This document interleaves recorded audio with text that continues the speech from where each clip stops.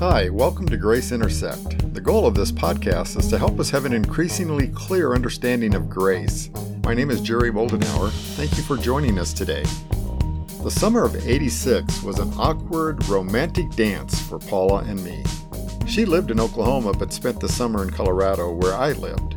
Not going into detail here, but it started innocently enough with budding friendship, deepening relationship, and, for my part, full-blown giving away of the heart.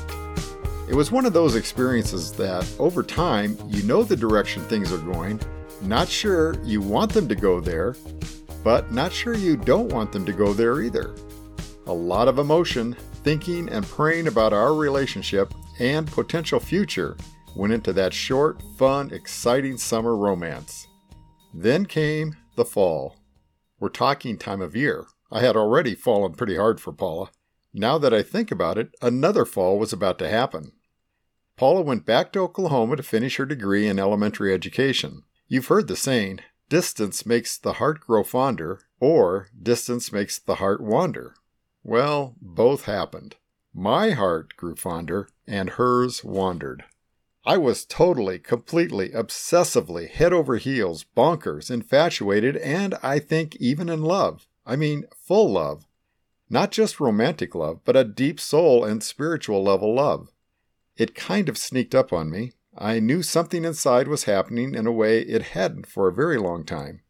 It was vaguely familiar, and I knew it was awakening a good thing, and at some point it was total. Paula had very good reasons for reconsidering our relationship.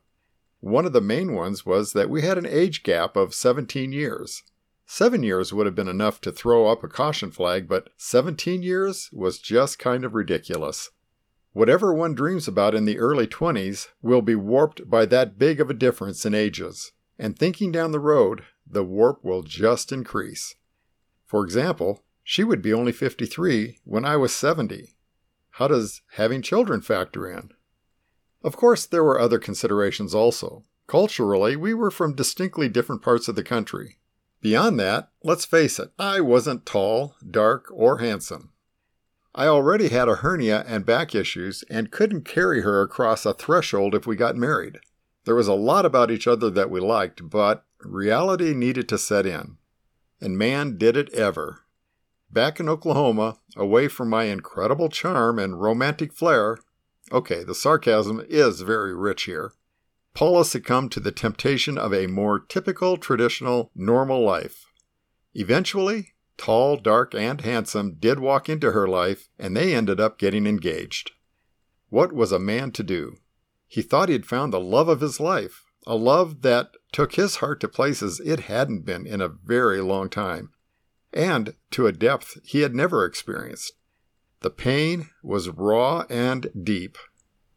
Remember the words from the 1983 Bonnie Tyler song, Total Eclipse of the Heart? Once upon a time I was falling in love, but now I'm only falling apart. Nothing I can say, a total eclipse of the heart. Yeah, I could relate to that. Actually, Bonnie had an earlier song from 1978 called It's a Heartache. A heart in pain can relate to these words. Oh, it's a heartache, nothing but a heartache. Hits you when it's too late, hits you when you're down. Okay, you've got the picture. Chances are you've been there too. We all pretty much have. Relationships of love are heart-centric. The pain is real and doesn't heal quickly. Only love can break a heart. Only love can mend it again, sang Bobby Vinton in that 1977 hit. And it fit. Christmas break of '87 brought Paula and her brother to Colorado for some skiing and visiting of mutual friends. I was invited to join. Of course, I had to keep my heart out of danger. But wow, was it ever so good to see her. She was a treasure, inside and out, that I marveled at. How could I let her disappear from my world? Often in life, we evaluate our levels of risk for any number of reasons. Will we regret taking a risk and losing out? Or will we regret not taking a risk at all? Wendy's restaurant was chosen as the place to meet for those traveling back to Oklahoma. I was in a position to drive there to say my goodbyes. I knew it was risky, but I invited Paula to ride with me the short distance to Wendy's. Paula was still engaged to Mr. Tall, dark and handsome, but I knew if there was ever any chance at all for us to get back together, it was now or never. As we slowly rode toward the meeting place, I gently placed my right hand on her left knee and said to her, "Paula, I love you." Nothing like putting her on the spot. After a brief pause, she said, "I know. Someday I will know what to do with that." My heart surged with joy. In my spirit, I knew then it was just a matter of time. She would come back to me. Nothing more needed to be said about it. That was it. In a space of a very few risky yet powerful seconds, I was a renewed person. My heart of ache and pain gave way to excitement, peace, and joy. This goodbye wasn't going to be forever. Our hearts are very personal things. This goes way beyond the physical and even emotional level. Our heart and our spirit is where life's deepest meaning is experienced. It is a place from where we find our greatest connections with each other. That's why, when those connections are ripped apart, we experience pain like from no other place. So, we're talking about the heart very definitely involving emotions, but isn't the heart more than emotions? The mind is also involved, as the head and the heart can be all jumbled up. But isn't the heart more than the mind? We can even include the physical body because we know it too is impacted by what happens to the non-physical heart. There is now a diagnosis called broken heart syndrome. The physical body is pretty much self-evident, so there must be another dimension that exists to explain this heart characteristic that we all experience. When thinking isn't enough to explain it, when emotions aren't enough to explain it, when our five senses aren't enough to explain it, then what does? I don't know about you, but this is where, for me, the soul and spirit dimensions kick in.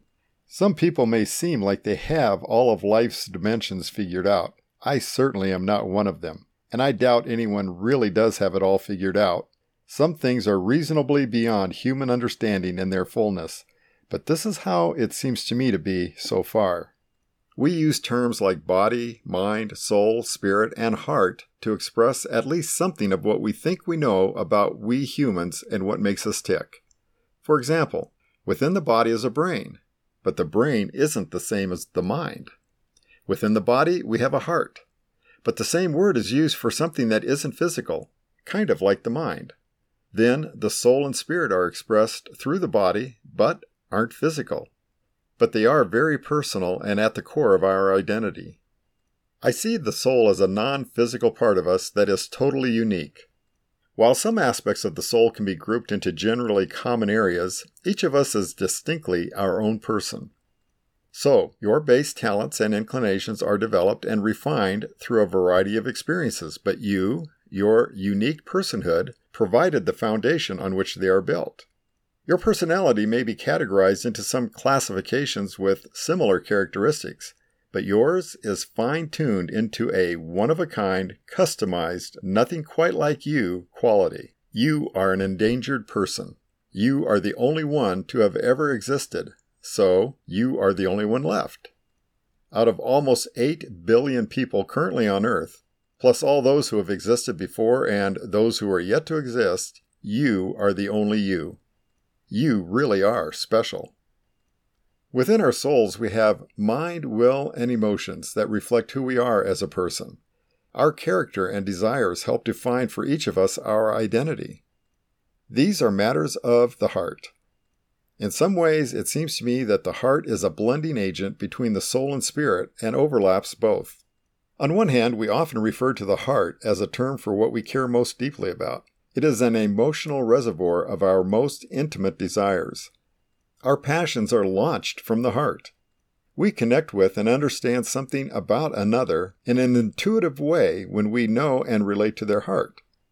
Trust can sometimes be almost instantaneously established or rejected by a sense of what the heart connections are like. The lovey-dovey aspects of the heart are where we like to give our most attention. Why not? Love makes the world go round. However, as much as we may want to avoid it and are repelled by it, there is also an aspect to the heart we are talking about that can be, to put it bluntly, evil. We know it exists in others. We see the news and the horrific things humans are capable of doing, of being. The heart's desires and passion can be for purely selfish ends. Worse is the evil toward others just because. Sadly, when we look at ourselves today, we know that as civilized as we can appear to be, even now unspeakable evil is present. What lurks in the unseen human heart that can allow such intentional violence, terror, and tragedy? If there is a God, especially a God of love, how can this happen in the first place, let alone be allowed to continue as part of our human condition? Not all evil is evidenced by the desecration and/or destruction of the physical body.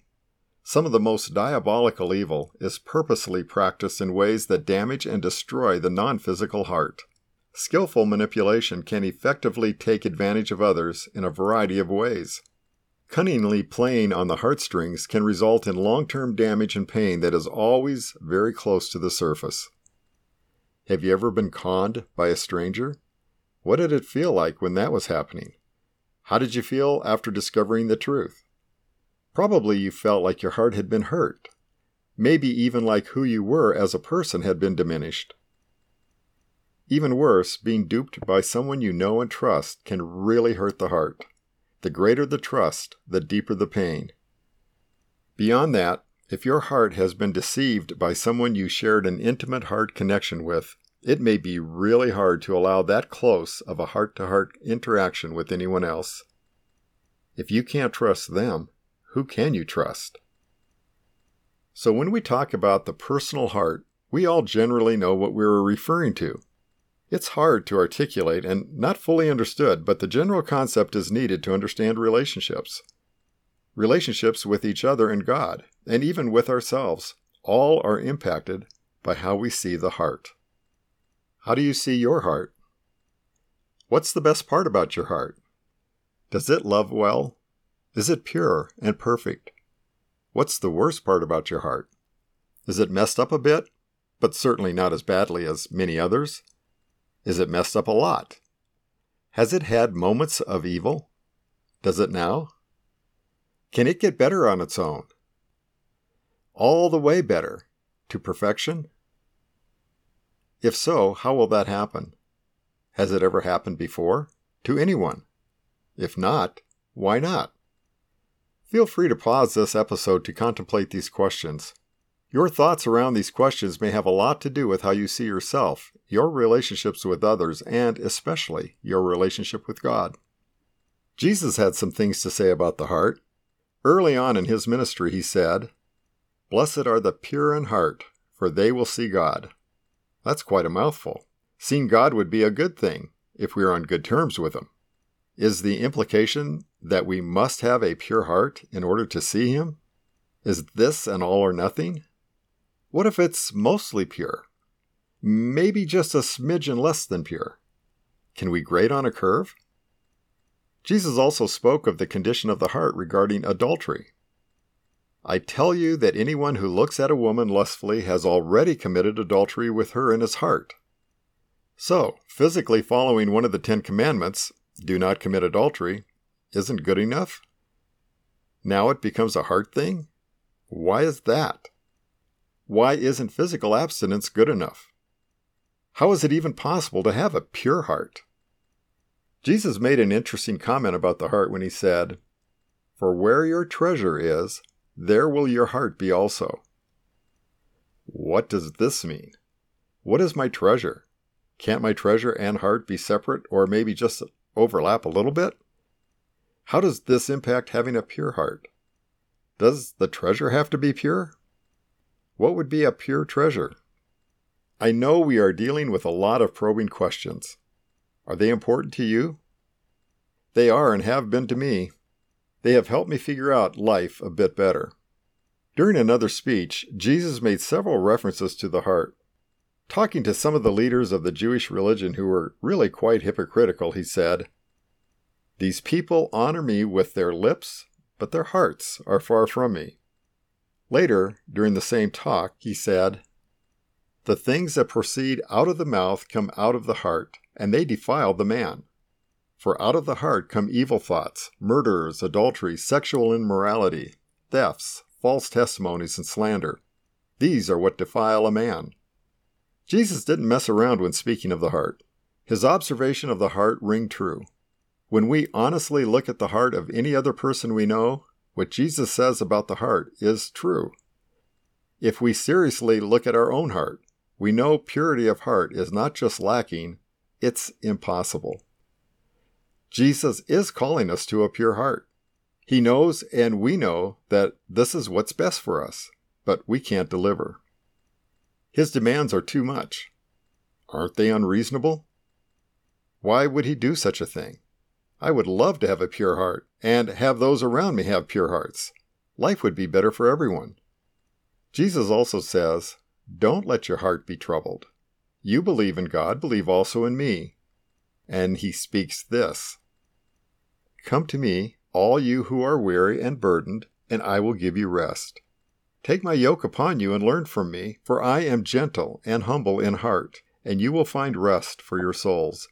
For my yoke is easy, and my burden is light." After being so demanding about having a pure heart, he also says to not be troubled, to come to him if we are weary and burdened, and he will give us rest, that he is gentle and humble in heart, that his burden is easy. Isn't this so contradictory? Not at all. Not when we understand what he is trying to do for us.